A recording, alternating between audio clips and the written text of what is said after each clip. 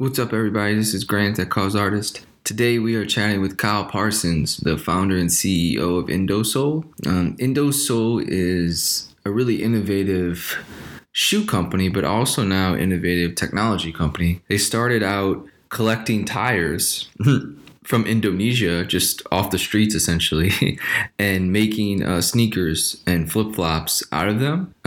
So as you can probably tell, rubber is a very durable material because the first tire ever made is still out there somewheres. So that serves a great purpose for durability and vehicles and stuff like that. But it also causes an effect when your tires go flat or they get old and they can't be used no more because they end up in landfills or they're burned or they end up in the ocean. So there's a lot of adverse effects to the life of a tire because it is so long that Indosole and Kyle wanted to find a way to combat that issue by taking tires out of landfills and before they go to the ocean or they get burned and create a product out of them that we as consumers can purchase and affect the world like that. To date, they've saved over 100,000 tires.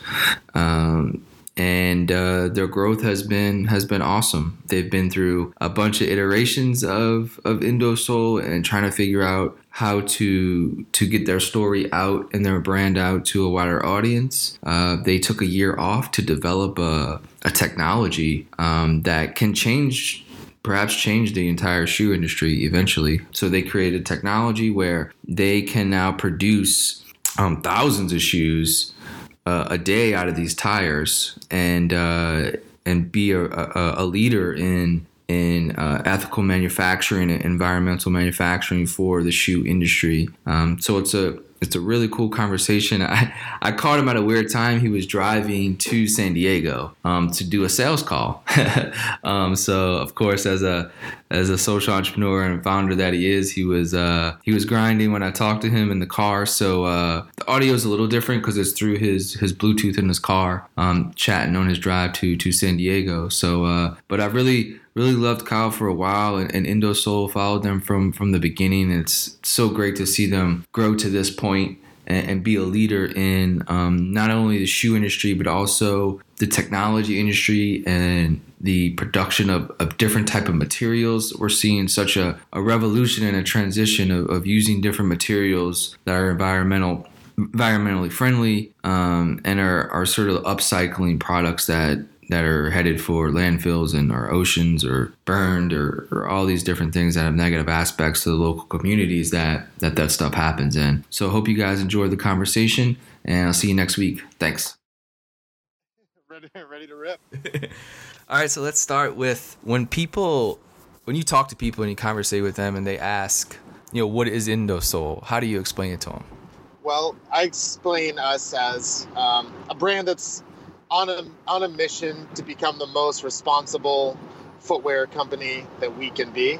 That basically begins with our original mission, which was preventing waste tires from ending up in the landfill. We created a unique process which turns tires into the soles of shoes, and it started with a very basic old-fashioned upcycling process, and now we have a more technologically advanced recycling process and take the tires and grind them down to a powder and make them into a mold. But the reason why I describe us as on a mission to be the most responsible footwear company that we can be is it goes beyond just what we started with, which was preventing tires from ending up in the landfill. Now we want to provide a product that fully encompasses something that we promote as conscious consumerism and a well-rounded product that offers not only recycled components, but also vegan and natural materials with responsible manufacturing processes that are transparent and also rated through B Corporation. So that's really kind of our general mission.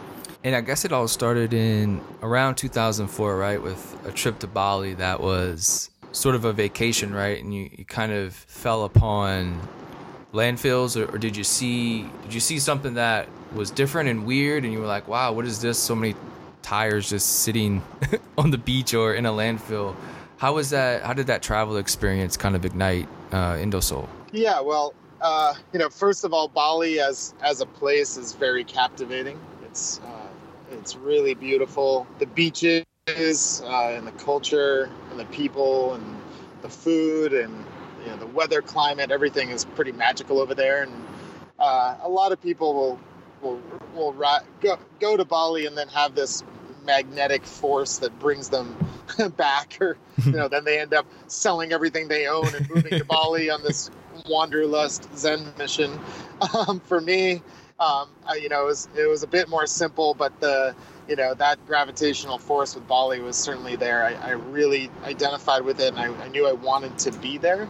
I wanted to come back, but along the way, I was just basically walking down the street, and my flip-flops that I were wearing at the time broke.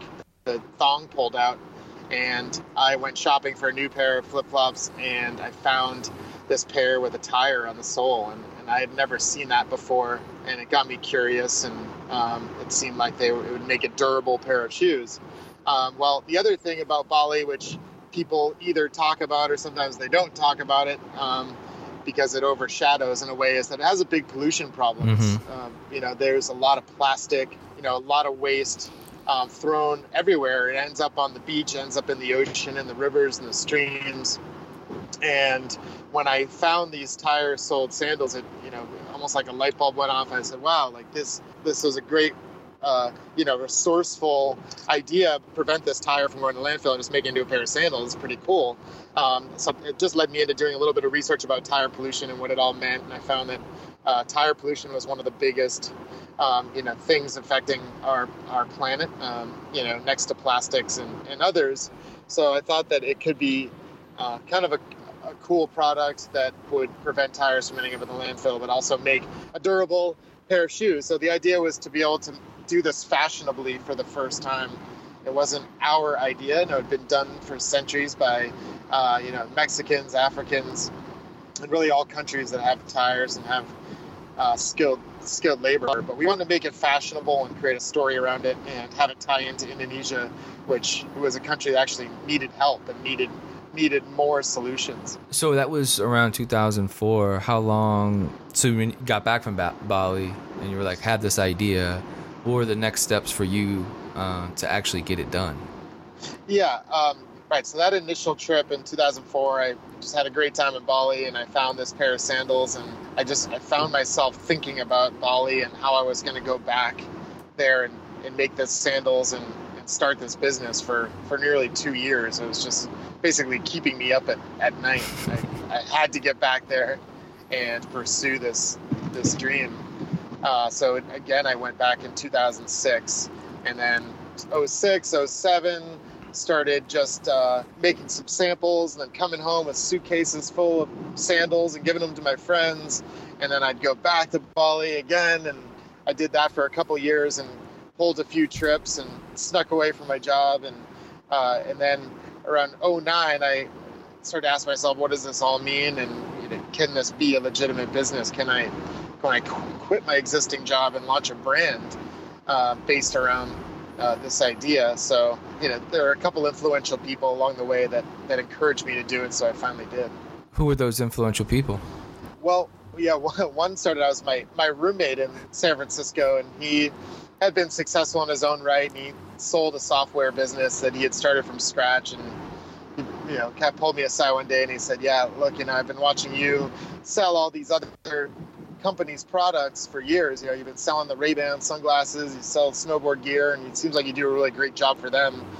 Seems like you already know how to do it. You should just launch your own brand. I really think you should do it. And you know what? I'll invest in your company. I'll give you your first $10,000 and help you create a business plan and evaluation if you will quit your job and do this. And so, oh, wow, well, 10 grand. That's a lot of money.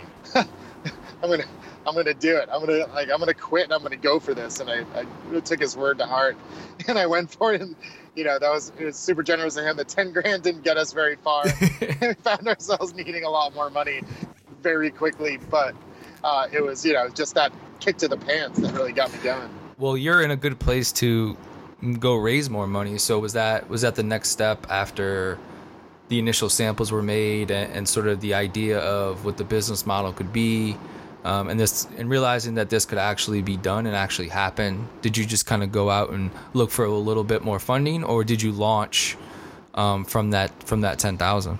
Yeah, well, I took that 10,000 that my friend Justin gave us, and then I matched it with a $10,000 bank loan, and then I set out to raise some capital, friends and family, anything from high school friends to college friends to extended family, and raised a bit more money. But honestly, you live and you learn with things like this, and it wasn't enough. And what I found out later is that people starting a shoe company, if you're going to really start a shoe company, you get $2 million, and then you go to the factory.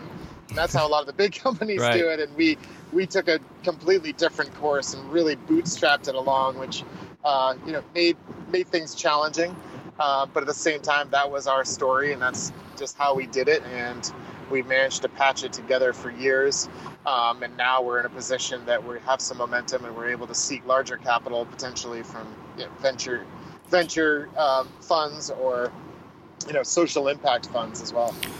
Did you go back to Bali and talk to the guy that you initially bought that first sandal from, or how did you get the first production run done? Was it in San Francisco, or did you go to Bali and do it with people who have done it before?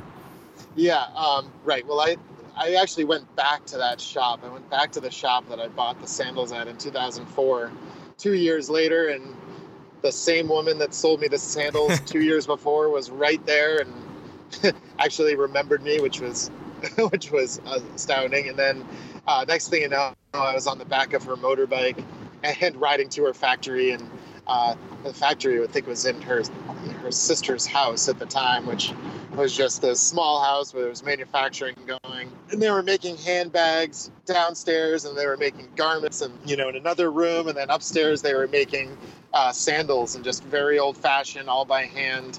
And we started making our first samples together with her, but then she said, look, I just don't really have the tools and the equipment and the abilities to help you make this into a real thing. And we were all, really thankful for her getting us that far. And we had to seek out and find a more equipped facility, which we eventually did. And they're still our factory to this day. And that's the original group of 40 people that are hand making shoes. And now we've partnered with an even larger factory for a new division of our products called the Essentials. And that's all in Bali, correct? The original manufacturing is in Bali, and now the factory moved from Bali to Java, to the mainland of Indonesia. Okay. Yeah. And so the tires that are used are, for lack of a better term, picked up in Bali and brought to Java, or are they collected from Java as well? I don't know if the whole island has, the same landfill problems, or is everything kind of brought from Bali? Yeah, well, a lot of the waste in Bali gets shipped off the island and gets shipped up to Java, where it all is, processed or sent somewhere else. But now we get the tires from local sources in Java, which is mainly around the big city of Jakarta, where there's, of course, millions and millions of tires out there to get, and that's just, we will never run out of tires. Let's talk about that, because we see tires every day, right? And it's something that is second nature. We don't really think much of it, but tires get old, right? They go bad, and they have to go somewheres. So they end up in these big landfills. And what are some of the negative aspects of tires that you have seen from your experience? Yeah, and like I mentioned before, it's one of the biggest environmental problems that nobody knows about. Tires are built so well and so durable that they don't decompose, they don't break down. So technically the first tire ever made is out there somewhere. They estimate it takes hundreds of thousands of years for a tire to break down. But again, we don't even know yet, because tires haven't even been around that long. So because they're built so durable, they're made with oil, and there's latex, and there's some nasty stuff inside a tire. If they're thrown on the ground or end up on the ground or in a stream, they can become a breeding ground for mosquitoes, which carry nasty diseases like dengue fever or malaria or Zika. But one of the more common things that we found in Indonesia, where everyone is trying to save a buck and do things however they can, the tires are being collected and burned to be used as cheap fuel, mainly at factories that are making things like ceramics. So like ceramic tile factories that make tiles for anything from your bathroom, your house, your kitchen to your roof. And they're cooking the tires in kilns to make it hot enough to cook the ceramics. And what that does is launches this really gross, black, toxic smoke into the air, which is unhealthy. So when you first wanted to do this, right, like you said, you chose a good material because it's something that is very abundant and you have easy access to it. And do you have to buy the waste tires, or do you just say, hey, we'll just pick these up for you and take them? Right? How does that process work? Well, at the beginning, it was as basic as we were driving around picking them up off the side of the road. Like tires were, and we have a saying at Indosol that tires are gold. Tires are gold to us. So we were picking the tires up and carrying them back to the shop, and we were able to start tipping out people to bring them over to the shop for us. And then we started a relationship with local mechanics.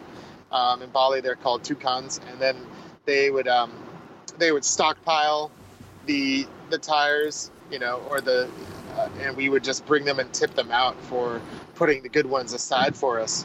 And then as time went on, as the product became more in demand, we found that we need not just hundreds of tires a year, we need thousands and thousands a year. So we've created a more sophisticated process where we found stockyards where there's lots of tires sitting, and we have a deal worked out with them where we can pick them up, or we even have them delivered directly to us. So it's free material, really, and we just take care of the people that deliver them to us. How many shoes or soles can one tire produce?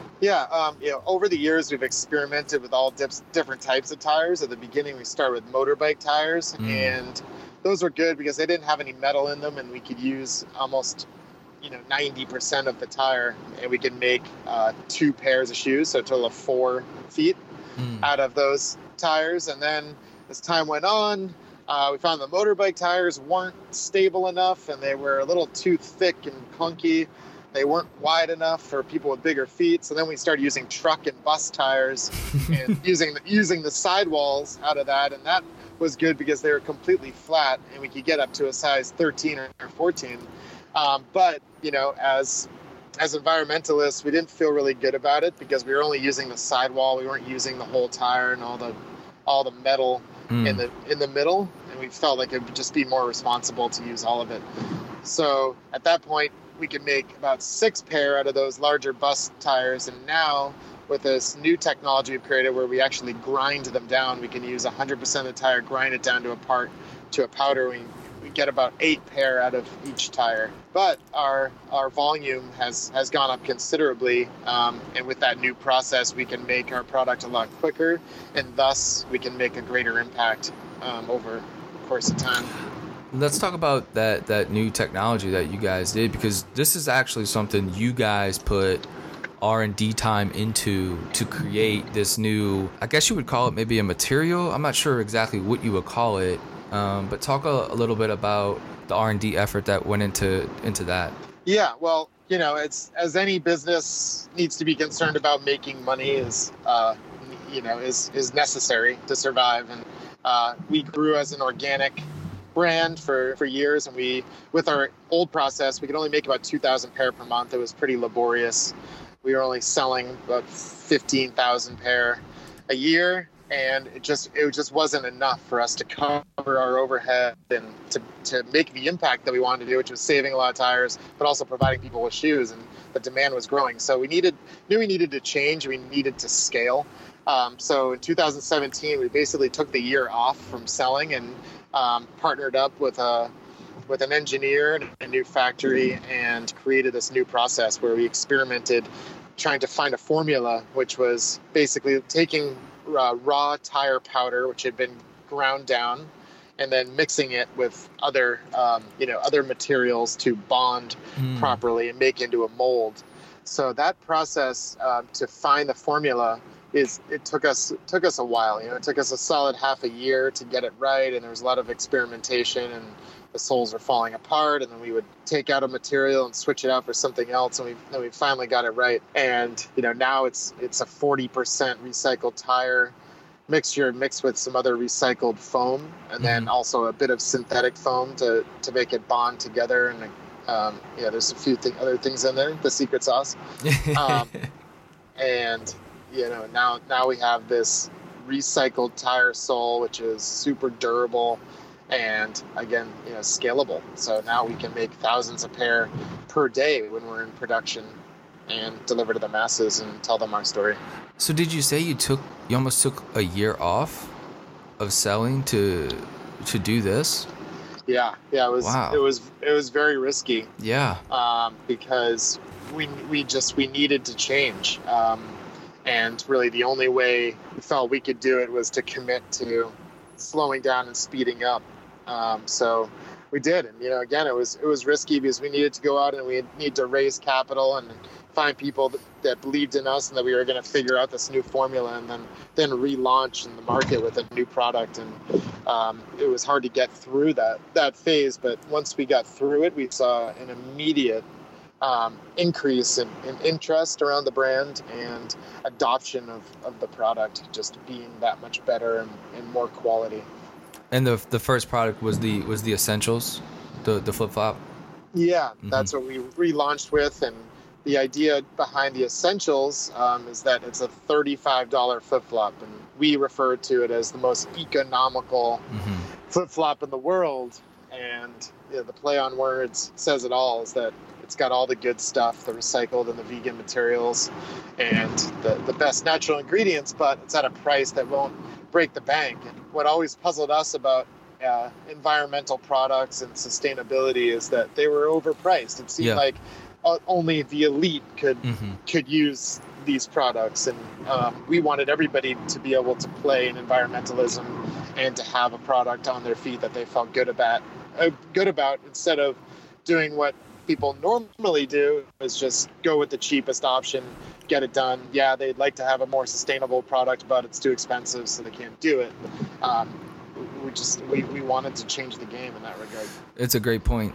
I think it's a thing that a lot of brands struggle with, is that they can be looked at as a luxury item, and that only people with a certain amount of funds can do good, right? Can buy these products. And I think it's going to be the next evolution of, sustainability products and social enterprise is the materials and the products themselves now can compete with, everything you see on your shelf. There's not a thing in stores these days or any apparel shop you can go into where there's not, an eco alternative or a socially conscious alternative. The problem is they're expensive. And this is just the next stage in trying to get more and more consumers involved, is finding a way, like you guys did, invested the time, invested the money to try to bring that price point down, because that's how more consumers can get to know your story and buy your product and then become an ambassador for your brand and your story. So I think it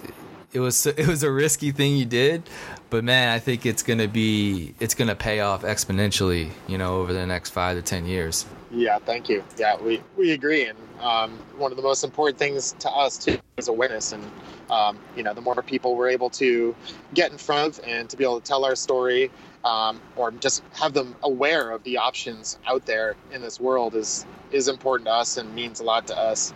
And what we find is if you get people's attention and just get them thinking, and it may be something about like a recycled tire flip-flop, but they might just start thinking about other areas of their life and how they can make changes on their own, or just be aware of products in the market, all aspects of their life. How many tires have you guys saved? Yeah, or repurposed? At this point, it's over 100,000, and our goal is 1 million. So, we still have a ways to go. And now that it's eight pair come from one tire, where our volume will go up, but with new partners, new retail partners that are larger, we're confident we're going to hit that goal, and it's not going to take us too long at all. When you went back to the drawing board a little bit to make this sort of new material, was the idea is just to do it for Indosole, or to create a product that all shoe companies could essentially use, right? I mean, they could, whether you want to call it like, buy the material wholesale from you guys, or create some type of partnership where you provide the soles for, crazy amount of shoes around the world. Is that something that you guys have thought about or ever, came across the desk as a thing to do? Yeah, absolutely. That's the long-term plan, is that ultimately we're all in this together. And we want to see more sustainable products or more footwear using tire soles, and we are happy to be the supplier of those soles for larger companies. At this stage in the game, we're working hard to continue building our brand, and to build on the story that we've created and get Indosole as a brand out there. But there are conversations going with larger companies right now about being a sole provider for them and their line of footwear as a collaboration. There's also conversations with tire companies. Mm-hmm. Tire companies go through a lot of tire waste a year, and they don't know what to do with tires, so we're happy to take them and it's a great, yeah, dude. It's a great business model, man. I mean, you're getting, you're supplying a need for an industry, and then you're just turning that into a product that is a need for people as well, right? I mean, I think flip-flops is, everybody owns at least one pair, so the market is pretty big. But it's good because the tire market is pretty big too, so it goes hand in hand, and maybe we can see Indosole tires in like Michelin stores across the country soon.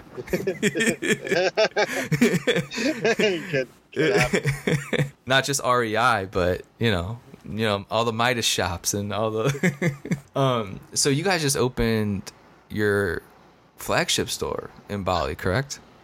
Yeah, we opened a little store where we can tell the story and have the tire parts out there, and it can be an educational experience as well as a place to get a new pair of flip-flops. And it's been a lot of fun getting that started, and the people that we've met there have been incredible and expanded our network.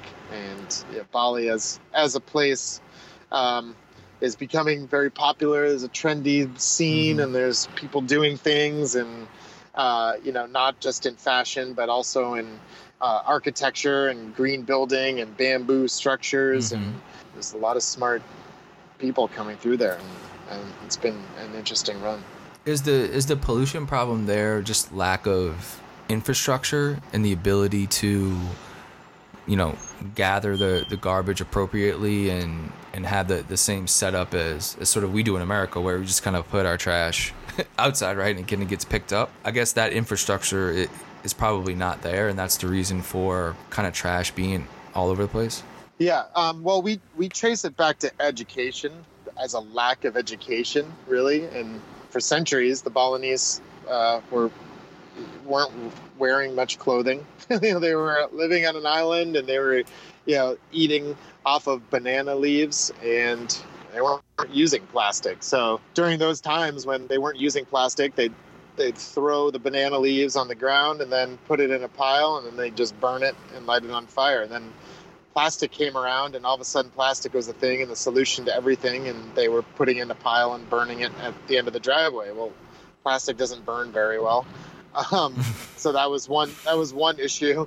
And then the other was that there wasn't anyone telling their kids not to throw it on the ground. There additionally, wasn't an infrastructure with recycling bins and an organizational process like we have in the U.S. with a blue bin for recyclables, right, and a green bin for compost and a black bin for your trash. There's just no bins. Right. Right. So that's been a big problem. But it's getting better. More and more people are taking action and willing to provide that education, and we've done what we can, and helping to provide that education. But again, it's just we're just an example of one of many things that we can do as a solution with trash, and just to get people thinking. That's the goal.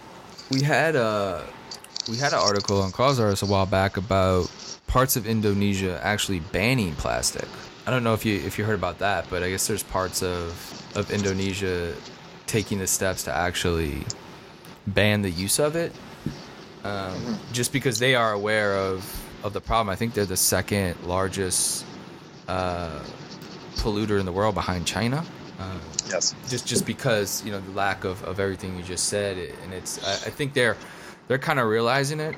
Something has to be done. More people will come in like you and get all the old plastic and make stuff out of it or something. But yeah, it looks like things are going in the right direction there. Yeah, absolutely. It's going in the right direction. It's a huge country. It's over 400 million people.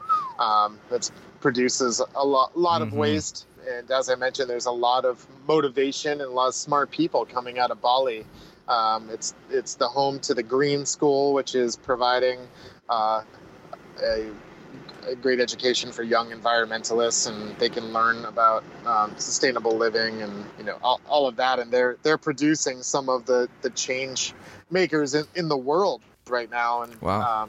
There just happens to be these two girls that are based out of Canggu, Bali, called the Bye Bye Plastic Bag Girls, and they have been the spokeswomen for banning plastic in Indonesia.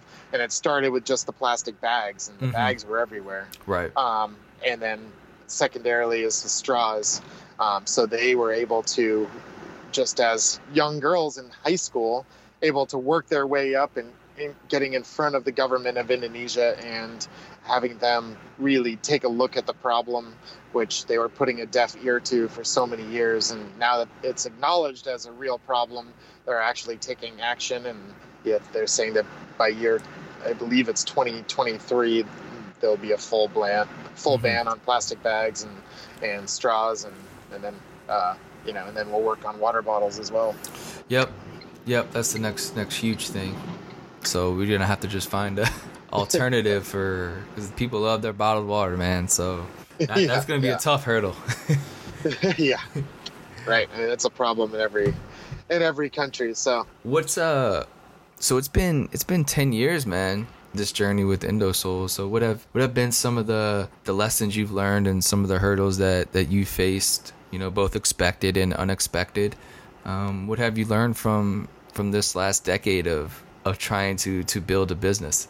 Yeah, well, I'm thankful for everything I've learned, and it's been so much. Just anything just about pollution into repurposed and recycled goods, and what those capabilities are, just down to the brass tacks of being an entrepreneur and a business owner, and how to pay the bills, complete the registrations, set up a business, raise capital, and all of those little things, which have just been an incredible journey.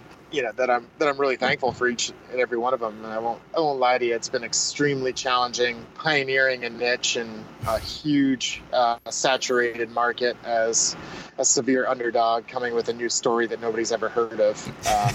And in a lot of ways, I feel like the universe has looked out for us and kept us going. Where when we've been down, somebody's come along and lent us a hand, and there are many people in that sense. For example, we've been financed through Kiva loans for years, and I know that you're familiar with Kiva, but it's a crowdsourced 0% interest loan.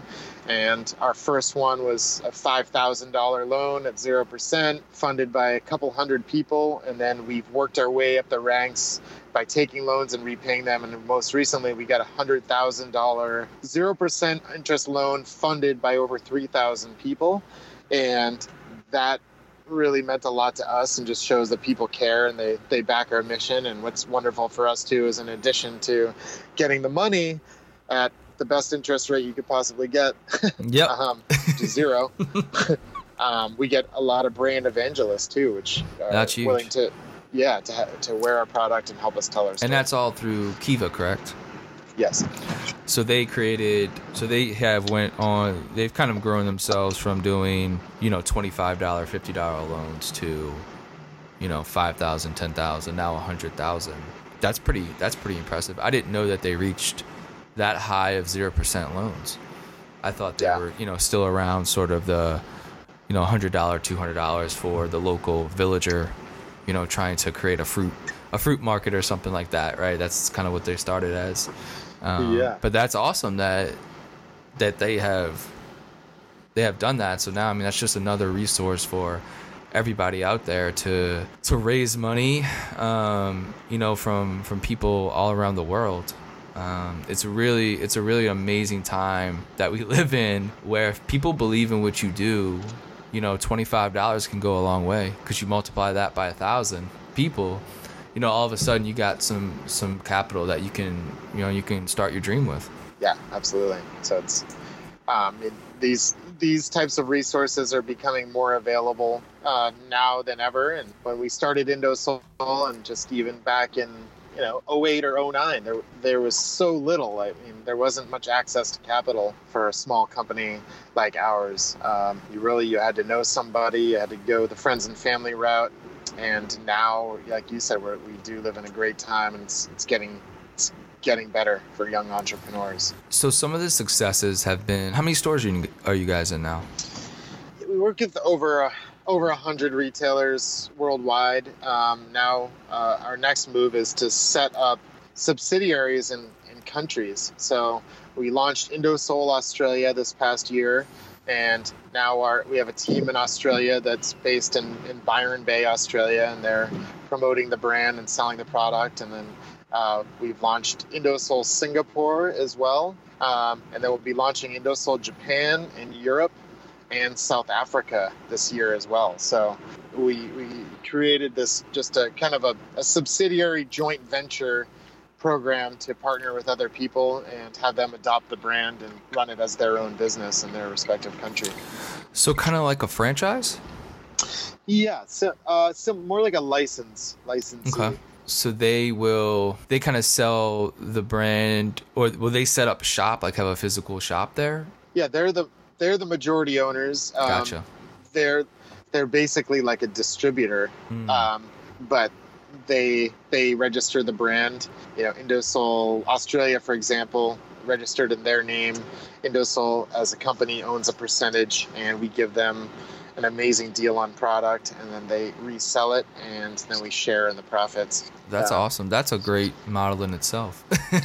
Yeah, it's something we're really excited about, and it gives us the opportunity to grow with, while being restricted capital-wise, and to partner up and also give other people the opportunity to succeed off of what we've spent years building too. So we have a great foundation, and they're able to plug in to our systems and run it on their own. That's pretty incredible. I really like that idea a lot. I think that's going to be, so the idea is just to be in as many countries eventually as you can.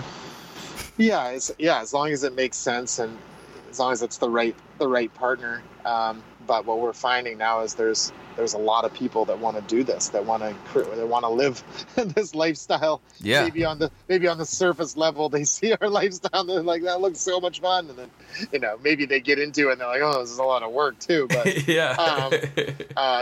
It's making a difference and making an impact is in style right now. And like you pointed out, shoes are not going away, and neither are tires, and there'll always be a need for a product like ours. So we're doing our best to capitalize on it and spread our wings. Well, I appreciate you taking the time, man. I know you're a busy guy, and the future is going to be pretty incredible for the Indosol team. So thankful for all your work that you've been doing, and for the movement itself. I think you're a pioneer. I think the company is a leader in the industry, not only shoes, but just a sustainable lifestyle, movement and culture that you have helped create, along with a lot of other brands around the world. But I think you guys are ahead of the game and one of the leaders. So thanks for that. And let's let's keep making awesome shoes. Yeah, I appreciate that. And thanks to you too for your support over the years. And thanks to everyone for listening. Truly appreciate it.